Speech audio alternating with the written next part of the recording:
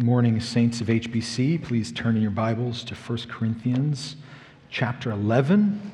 We'll be looking at the Lord's table today, as we looked at the Lord's Day last week. In that same vein, I guess we'll now move to a particular about how we celebrate it here once a month, but other churches do it differently.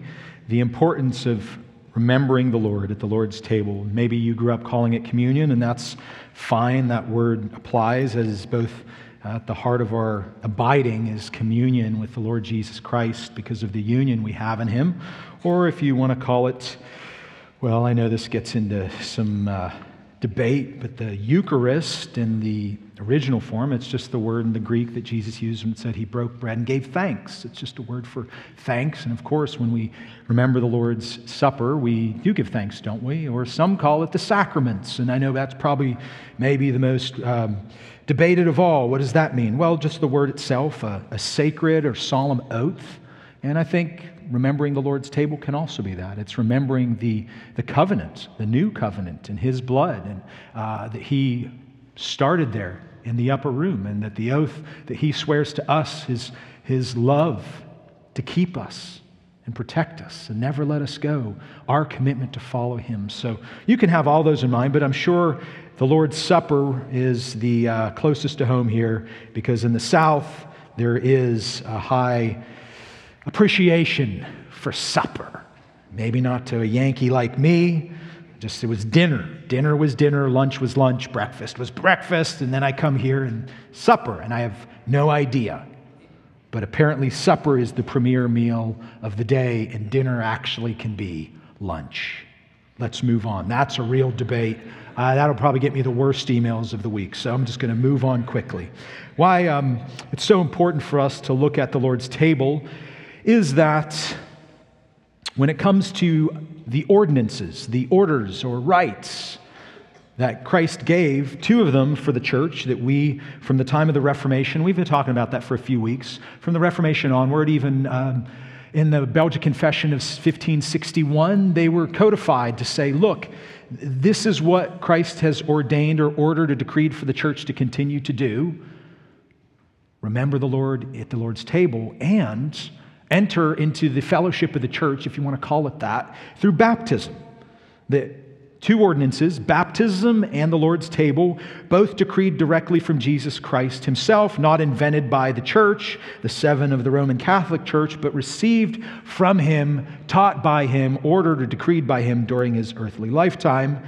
And a lot of church historians will see baptism and communion working in harmony in the way that some would say baptism, as you become a believer, as you are saved and you say, hey, what do I start to do? What's the first thing I need to do? Well, of course, we want to obey all that He has commanded, but that first one staring you square in the face in Matthew 28 is to be baptized in the name of the Father, Son, and the Spirit. So that would be, in some ways, the initiatory rite of passage into the Christian life. It is not salvific, but having been saved, we would say that might be the entryway in. And then communion, or the Lord's table, is the ongoing participatory rite of the Christian faith.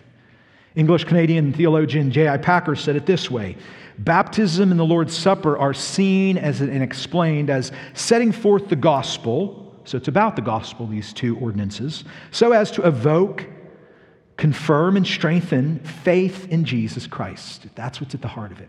Packer goes on to say, superstitions that stifle faith by turning the sacraments into magic rites are intolerable. Reception into the visible church is part of what being baptized means. Confirmation of one's place in the church is part of what sharing in the Lord's Supper means. I'm slowing down at that last section to show that Packer isn't saying it's everything, but he's saying baptism is that reception into the visible church, part of what it's for. And the Lord's table is confirmation of one's place in it, which is part of what it's for. Now, in the history of the church, these two ordinances, alongside proper, faithful teaching of the Word of God, have been seen as the marks of a true church. So when you're looking and saying, what makes a church a true church, distinguished from a false church, Through the time of the Reformation onward, theologians in the Protestant tradition would say that the two distinguishing marks of a true church from the Scriptures are how the Word of God is taught and how the ordinances are administered. And that would still be the standard today. If you want to cut through the fog of denominational differences, and there are many, or even superficial stylistic preferences, not get hung up on those. What really defines a true church, what would be telltale, is answering the question, is the preaching biblical? And are the uses of the ordinances biblical? And you could go back to the 1500s for that. So today, for our church's common good, as Paul talks about in 1 Corinthians 12, we want to do everything here for the common good. We want to build ourselves up in the Word of God by looking at a passage in the New Testament, 1 Corinthians 11, 17 to 34, which speaks to the importance of the Lord's table in the life of the believer. So follow along with me as I read, starting in verse 17. Paul writes to the church in Corinth, "In giving you this instruction, I do not praise you, because you come together not for the better, but for the worse. For in the first place, when you come together as a church, I hear that divisions exist among you, and in part I believe it. For there must also be factions among you, so that those who are approved may become evident among you. Therefore, when you meet together, it is not to eat the Lord's Supper, for in your eating each one takes his own supper first, and one is hungry and another is drunk. What? Do you not have houses in which to eat and drink? Or do you despise the church of God and shame those who have nothing? What shall I say to you? Shall I praise you? In this I will not praise you. For I received from the Lord that which I also delivered to you, that the Lord Jesus, in the night in which he was betrayed, took bread. And when he had given thanks, he broke it and said, 'This is my body, which is for you. Do this in remembrance of me.' In the same way, he took the cup also after supper, saying, 'This cup is the covenant, or the new covenant in my blood. Do this as often as you drink it in remembrance of me. For as often as you eat this bread and drink the cup, you proclaim the Lord's death until he comes. Therefore, whoever eats the bread or drinks the cup of the Lord in an unworthy manner shall be guilty of the body and the blood of the Lord. But a man must examine himself, and in so doing, he is to eat of the bread and drink of the cup. For he who eats and drinks judgment to himself if he does not judge the body rightly. For this reason, many among you are weak and sick, and a number asleep. But if we judged ourselves rightly, we would not be judged. But when we are judged, we are disciplined by the Lord, so that we will not be condemned along with the world. So then, my brothers, when you come together to eat, wait for one another. If anyone is hungry, let him eat at home, so you will not come together for judgment. The remaining matters I will arrange when I come." This is the word of God to us. It is perfect, reviving the soul. May he do that work in us this morning. So the arrangement of this section, 17 to 34, I've used the idea of the Lord's table being a time to gather, as he talks about, a time to eat. And so I've broken it down into three ways to look at it: the family of the Lord's table, the feast, and the formality of it. Now, in doing so, I just want to say at the outset, sometimes a passage actually is bookended by a beginning thought and an ending thought. And if you look back real quick, notice the amount of times he keeps talking about coming together in 17, in 18, and in 20 at the beginning in that first section, but then he returns to it at the end in verses 33 to 34 when you come together, and when you come together in 34. So you've heard me say this before, and it's not just to get a laugh, because it is a passage about eating to a degree. This is a sandwich section. Remember sandwich sections in the Gospel of Mark? Sometimes where, in order to make a point, the writer, under the inspiration of the Holy Spirit, puts something at the beginning, in middle, and then returns to that thought at the end so that you see it in its totality. Well, that's really what Paul is doing here to teach on the Lord's Supper. He's saying, in the zoom out, in the forest of this, any type of way in which you gather needs to be done according to the Word of God.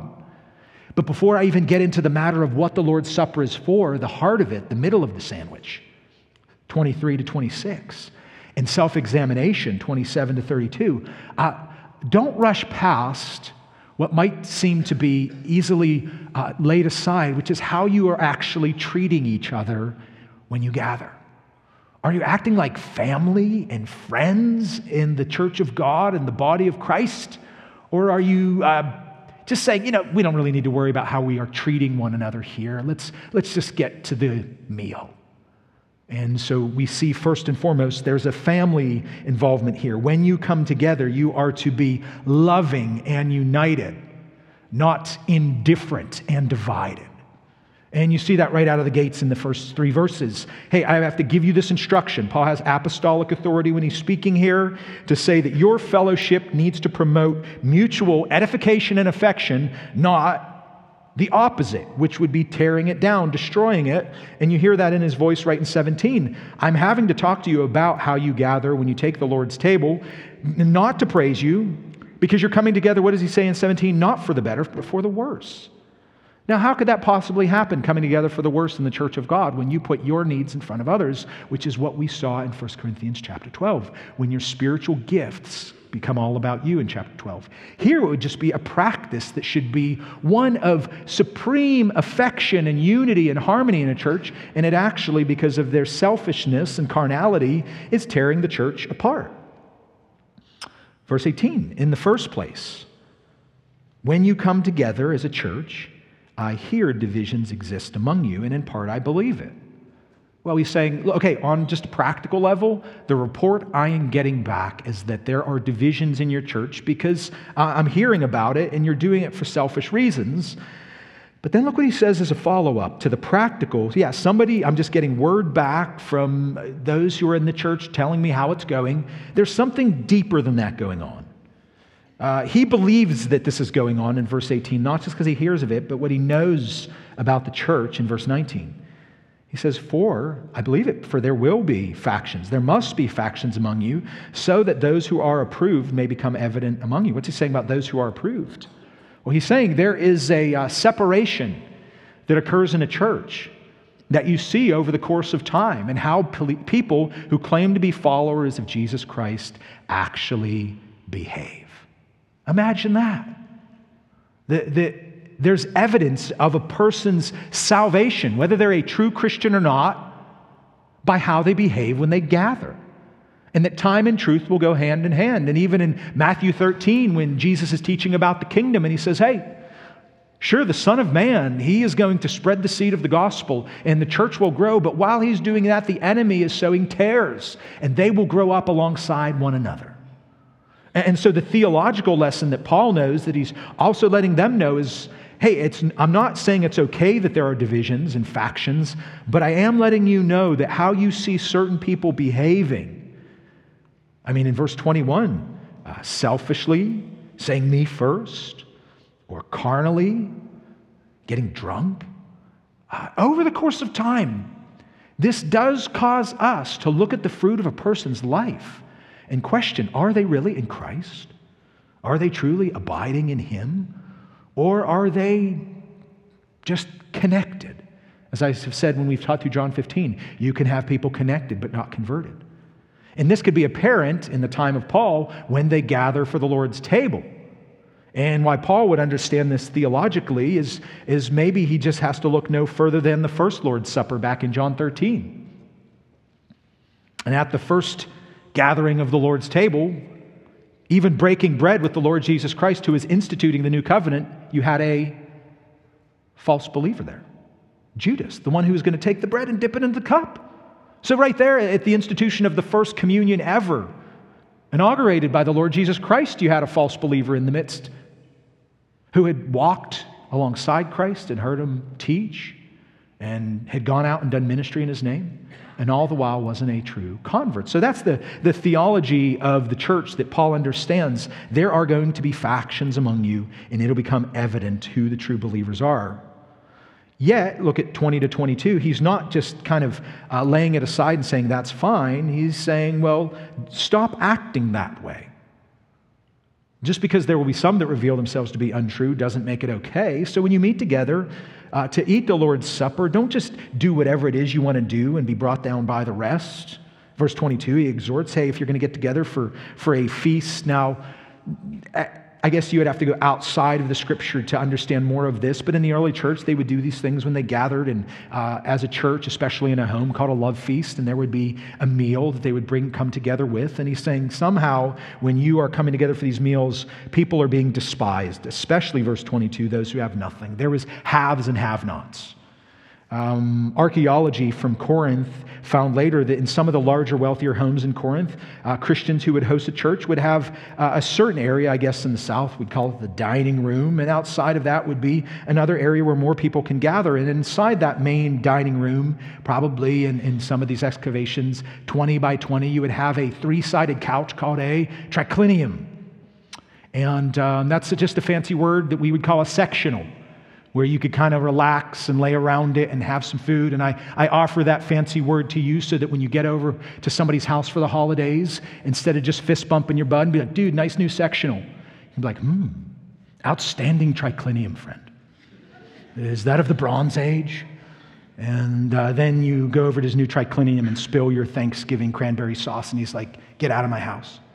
Or go to the atrium, which is the area that probably in the time of Paul, the lessers, the have-nots were being left out there and not included in the group.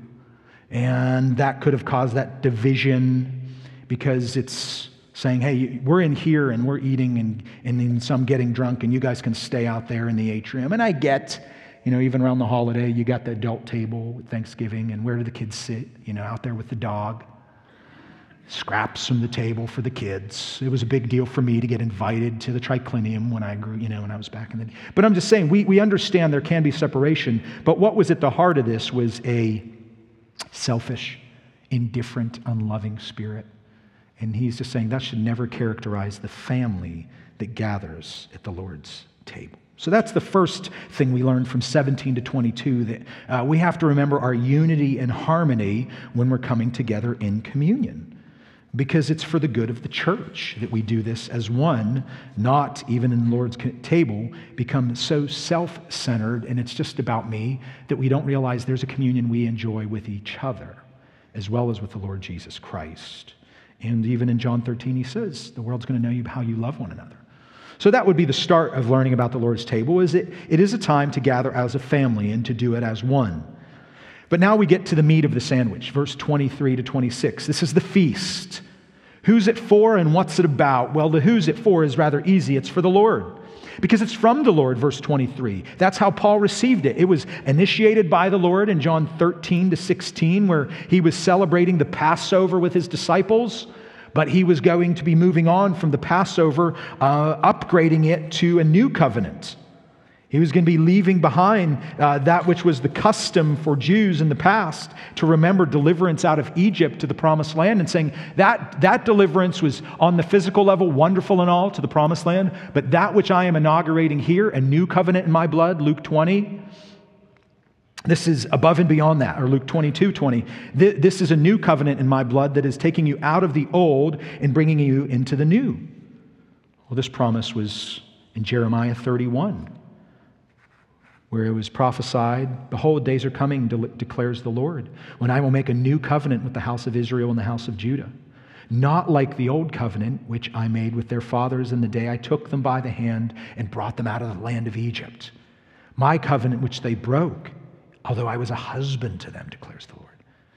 Verse 33 of Jeremiah 31, but this is the covenant which I will make with the house of Israel after those days, declares the Lord.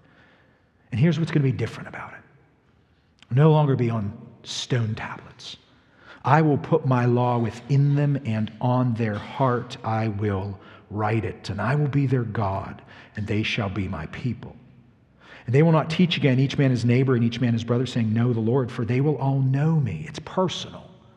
It's not dependent on a prophet like Moses to be the intercessor for the people anymore. There will be one mediator between God and man, and who is that? The Lord Jesus Christ. This is the promise of the Messiah to come and to inaugurate a new covenant, Jeremiah 31:34, that does this. What's at the heart of it? I will forgive their iniquity, and their sin I will remember no more. So that's who it's for. It was instituted by Christ in the upper room, and he delivered it, or Paul received it from the Lord, and now he's delivering it to these Corinthians. Because remember, when this letter comes out, 55, 20 years or so after the Lord ascends, you don't have any of the Gospels circulating and writing yet. So he's delivering this to them before they have their own copy of Mark or Matthew to be circulating among them. So teaching, proper instruction on the Lord's table, though it have been given orally from the presentation of the apostles and prophets who were preaching and teaching in churches, he's giving them instruction to try to correct the things that were going wrong. And he first corrects their treatment of one another. But now he gets to the heart of it. Do you understand what this is all about? It's all about Christ. Which moves us to the next point. It's not just who it's about, it's a feast to honor the Lord. It's what it's for, and that is very clear in 24 and 25, repeated. This is to be done in remembrance of me. I mean, if you understand anything about taking the Lord's table, you understand that it is a commemoration. It is a reminder. It's a recollection of Christ, both his body being broken and his blood being poured out, so that sinners could be forgiven. It's recalling his perfect life, keeping the law in every possible way. Even more unimaginable than that law that was written, but to love God with all of his heart, soul, mind, and strength, and to never, not for a moment in his life, not have a perfect love for God. He kept that in a way that no one ever could. So that when we remember his life, we remember it's a perfect life, but then when we remember his death, we remember it's a death that we deserved. And he stood there as our substitute, as our sacrifice. And you need to go no further than the book of Hebrews from chapter 6 to 10 to see, hey, prior to this, in that old covenant in the Mosaic law, there always had to be a priest, always offering a sacrifice. It was never enough. It had to be done daily. And it said Christ now is the better sacrifice. He is once and for all the sacrifice. And that God accepted it. And it was pleasing to him. And now in remembering what Christ did on our behalf, we could come to him fully and freely, as Hebrews says, boldly approaching the throne of grace. That's what it's for. It's to remember. And yet, remembering what it's for has actually divided the church over centuries. Because rather than focus on the remembrance, which is very clear in verses 24 and 25, there's a word that has split the church, not the only reason, but one of the reasons, not just Catholics and Protestants, but Protestants and Protestants, not over a word like remember, over a 2-point Scrabble word, is. The great debate that started at the time of the Reformation over what does is mean. How is Christ part of this feast? When he says, this is my body, holding the bread, and this is my blood, holding the cup. And so the great debates began in church history. How is Christ part of the Lord's table?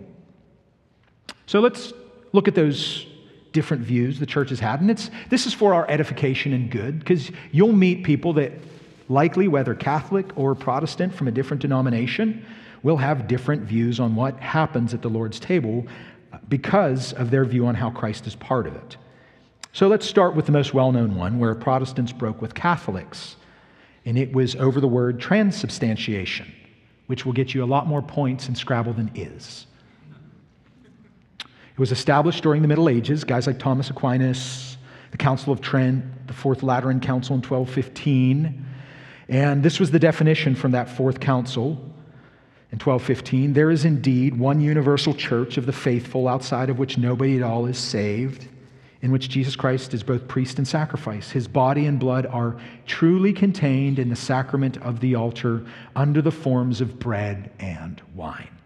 The bread and wine having been changed in substance by God's power into his body and blood. This unbiblical idea is that when a priest blesses the bread and cup, it miraculously turns into the body and blood of Jesus in substance, even though in appearance it's the same. So Trying to understand that as simply as possible, it could say that though outwardly you would still see it as bread and wine, and you would taste bread and wine, it's actually the body and blood of Christ. And in taking it that way, it imparts righteousness into you. And that imparted or infused righteousness makes you more righteous. Not by faith, but by just the work of it.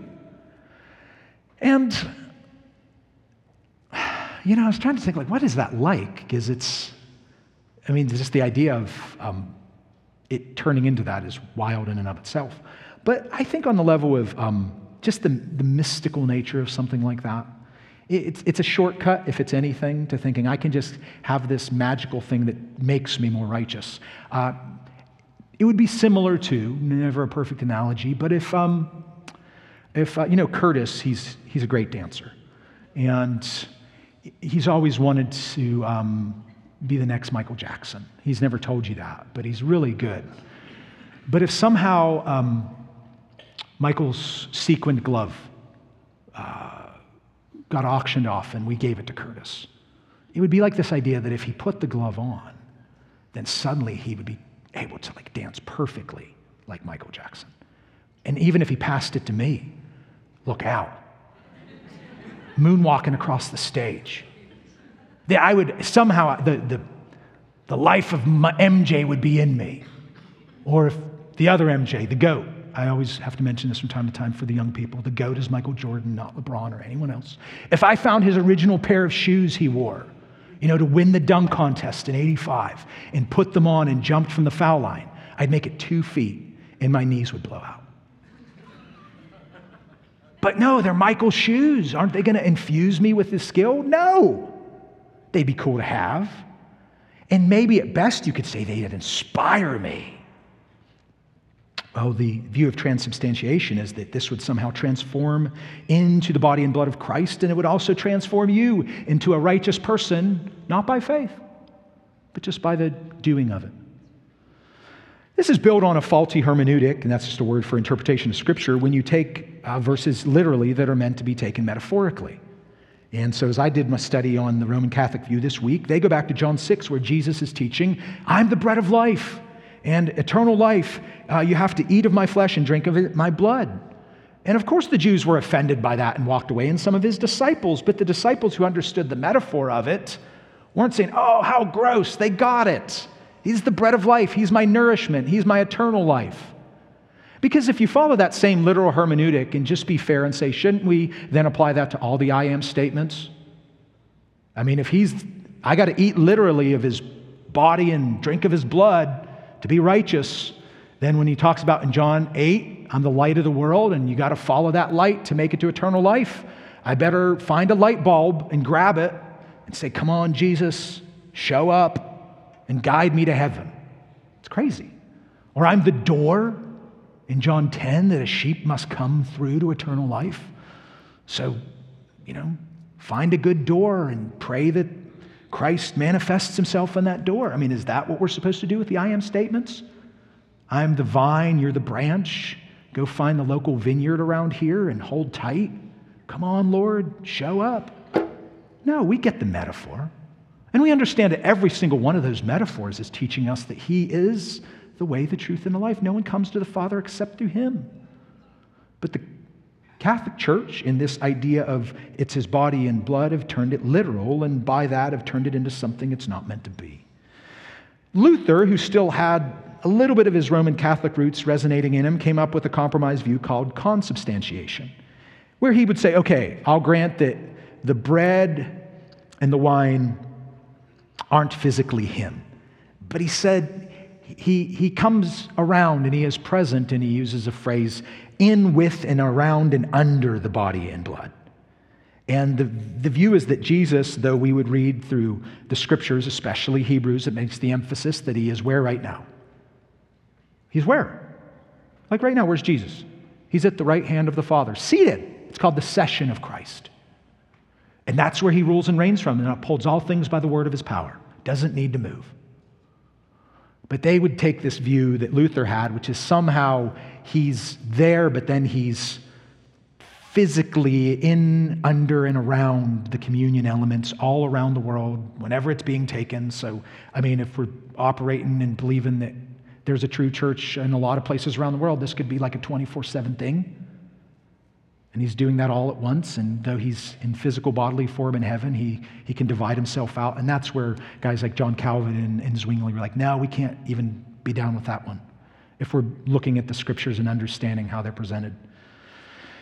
And so Calvin came up with a view called spiritual presence, which is what it says it is, that it's something we behold of by faith, that he's spiritually present with us in the Lord's table. And we have our physical senses, but that's not really the crux of it. It's beholding him by faith that he shows up. Calvin wrote this about the Lord's table, and I think it gets at the heart of our union with Christ and communion with him. The Lord's table is meant to assure us that the body of our Lord Jesus was once and for all delivered up for us, so that it is now and forever ours, and also that his blood was once and for all shed for us, so that it is and always will be ours. Christ is so incorporated into us and we into him. See, now it's about Christ incorporated into you, not into the elements. That we can call ours all that is his and his all that is ours. That's beautiful. Yet, a guy like Zwingli, who was a contemporary of Luther and Calvin, still said, no, I'm going to keep it really basic. I'm not going to make the emphasis on this is my body and this is my blood and try to figure out where Jesus is, as if he has to show up here. He just says, I think it's memorial. And he came up with a view called the memorial view, where the focus is not so much on Christ coming to me, but me remembering Christ and by faith being brought to him. Colossians 3 would be a good example of this. Therefore, if you have been raised up with Christ, keep seeking the things above where Christ is. There's your is. Seated at the right hand of God. Set your mind on the things above, not on the things that are on earth. For you have died and your life is hidden with Christ in God. I think Zwingli and those who would take the memorial view are probably reading Colossians 2 and 3, especially, hey, don't lose sight of the substance for the shadow, and trying to figure out, where is Christ at in the Lord's table? When does he show up? Is it when I'm giving thanks or when I'm taking it? And I think Zwingli and others of the memorial view would just say, no, in the remembrance of him, you by faith are actually being brought to his table. Because you have the indwelling presence of the Holy Spirit in you, you already have the mind of Christ. The Spirit's your resident teacher, and he's bringing to mind all the wonderful truths about Christ and him crucified to you. The Spirit's bringing you the truth of it, but where are you by faith being taken? You're being taken up to Christ, where he is seated in the heavenlies. That's where our minds go to. Now, you may be somewhere between the spiritual presence view and the memorial view. Maybe it's new for you here and you're like, yeah, that's fine with me. I mean, the two views that I would put off the table to say you don't have scriptural evidence to back it up would be the transubstantiation and consubstantiation view, because it really does take the emphasis off you are abiding in him and he in you. You have union with Christ here. It's not about being united to these elements, these physical things that you see. They are symbols given to what? To evoke, as we said about J.I. Packer at the beginning, evoke faith in Christ, encourage faith in Christ, so that we receive the grace that God has for us in him. And I do think if you're like, well, isn't there something about the physical nature of bread and cup that can encourage me? Well, I think of going back to John 6:35, when Jesus says, I'm the bread of life, he who comes to me will not hunger. I mean, sure, whether it's in the communion time, or anytime you have a fresh baked loaf of sourdough and you're thinking like, man, I'm hungry and this feeds me. It's good. It satisfies.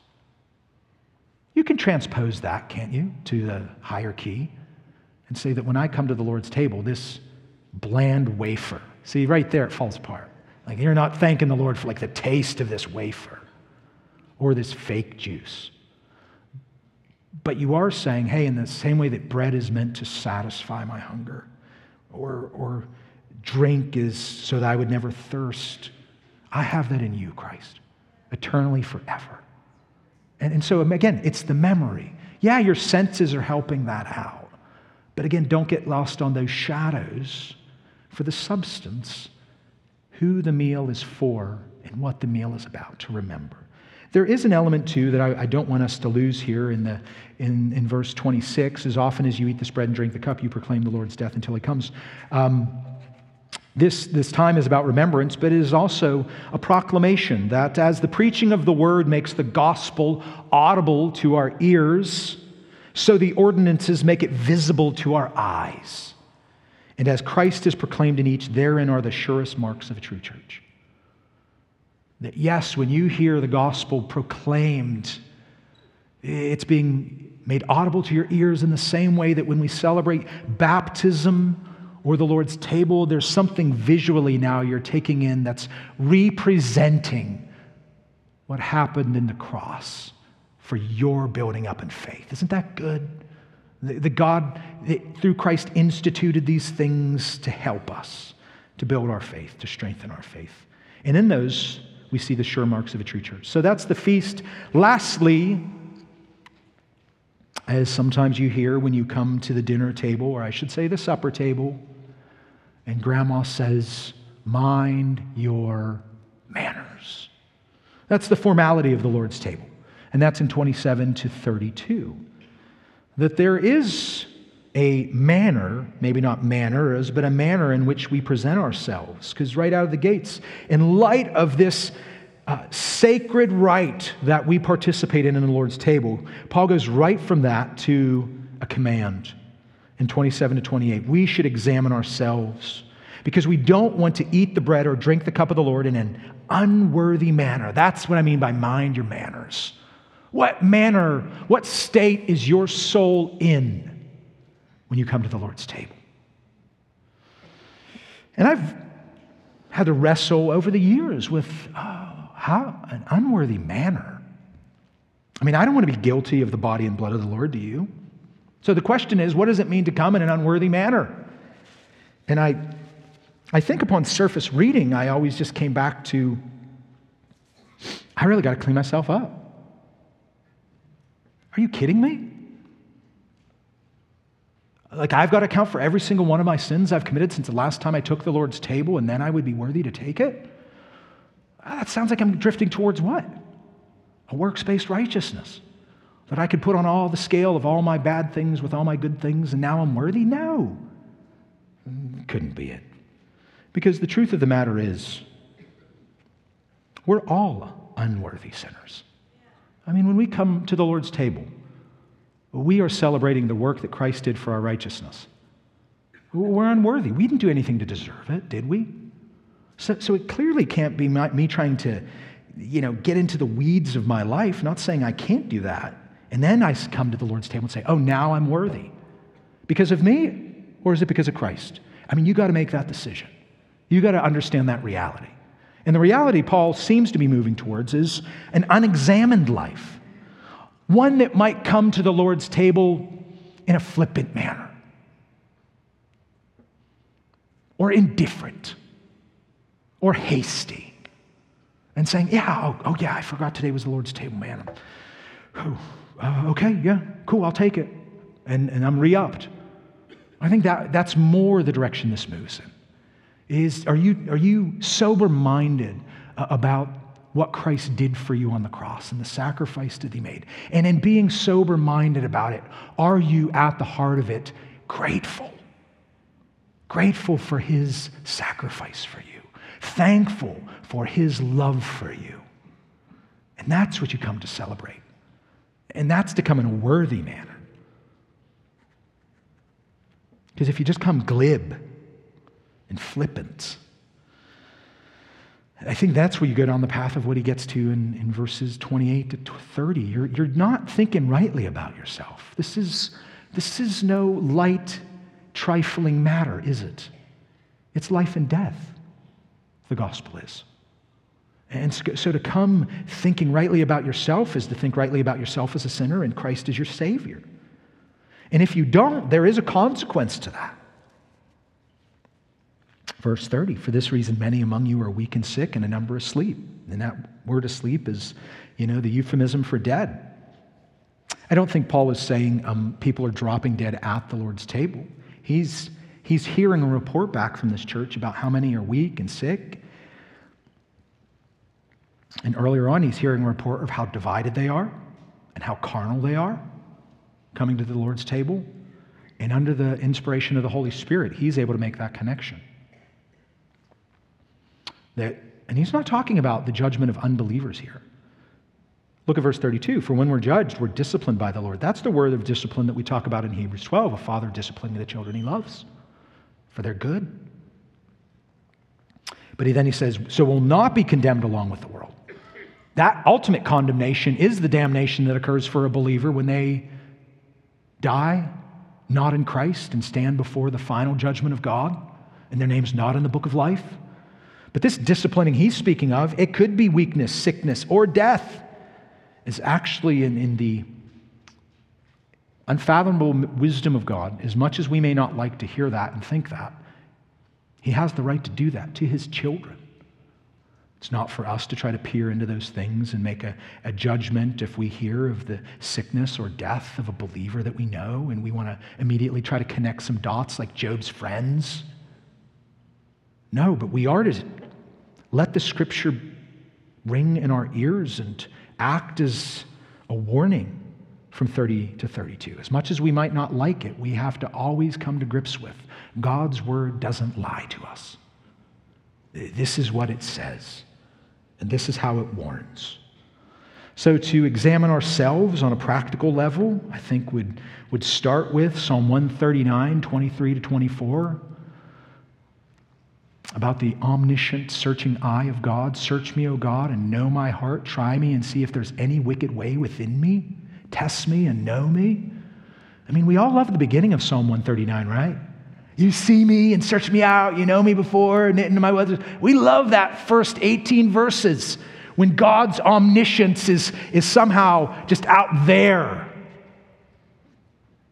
But see, the writer turns it by the end in 23 and 24 and says, that same omniscient, all-knowing eye, would you search me with it? Not because you don't know what's in me. I don't know what's in me. And I need your Spirit's conviction to show me. So the first thing I would say to examine yourselves rightly, it is to ask for that all-searching eye of God to reveal any cavalier spirit, any flippant spirit about Christ crucified in the gospel on the Lord's day. Every day, but particularly on the Lord's day and the Lord's table. You can also not just ask God to search you, but assess your lives by the Word. James 1, 23 to 25. It's the mirror that we look into that gives us a right reflection of ourselves. We could also be aware, and this is just our church's methodology, that we observe it once a month, usually, almost always, the first Sunday of the month. You know it's coming, and that might be, first and foremost, a wonderful time on that Saturday before, that evening before, to just rejoice in the gospel. Spend time in whatever chapter it is that draws your heart upward to the love of God for you in Christ. That might be Romans 8 that we just heard Justin preach from. Whatever passage or scriptures that takes you to the heart of God's love for you, the sinner. That'd be a good way to be prepared. And then finally, we have to admit, as believers, that when we're doing all of this, this is no rededication from being backslidden, and I need washed all over again, because that's not what it was when Jesus instituted it in John 13. Peter wanted to make it that. No, Peter, you just need your feet washed. You don't need a whole washing. He who is bathed needs only to wash his feet, but is completely clean, and you are clean.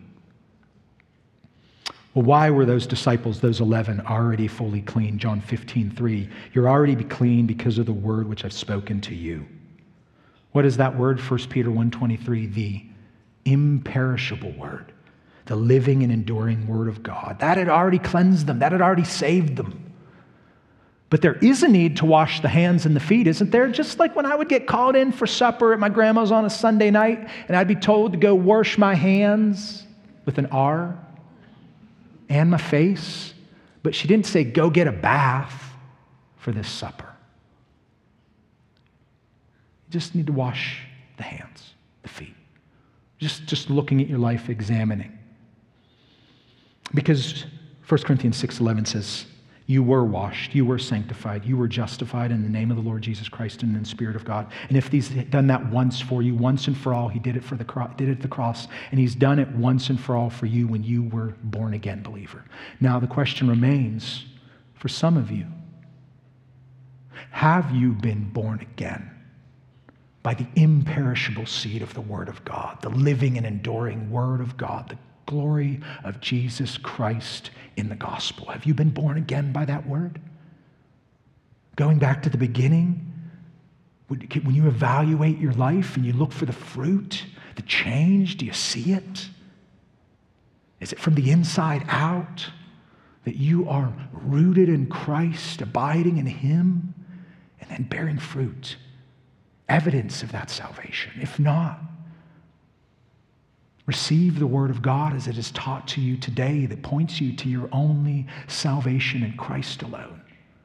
Receive it, believe it, accept it. Cry out, be merciful to me, the sinner. Because you are holy, God, and I am not. And your Son gave His life for me in a way that I couldn't. I'm not righteous enough, but He was. And you could call upon Him today.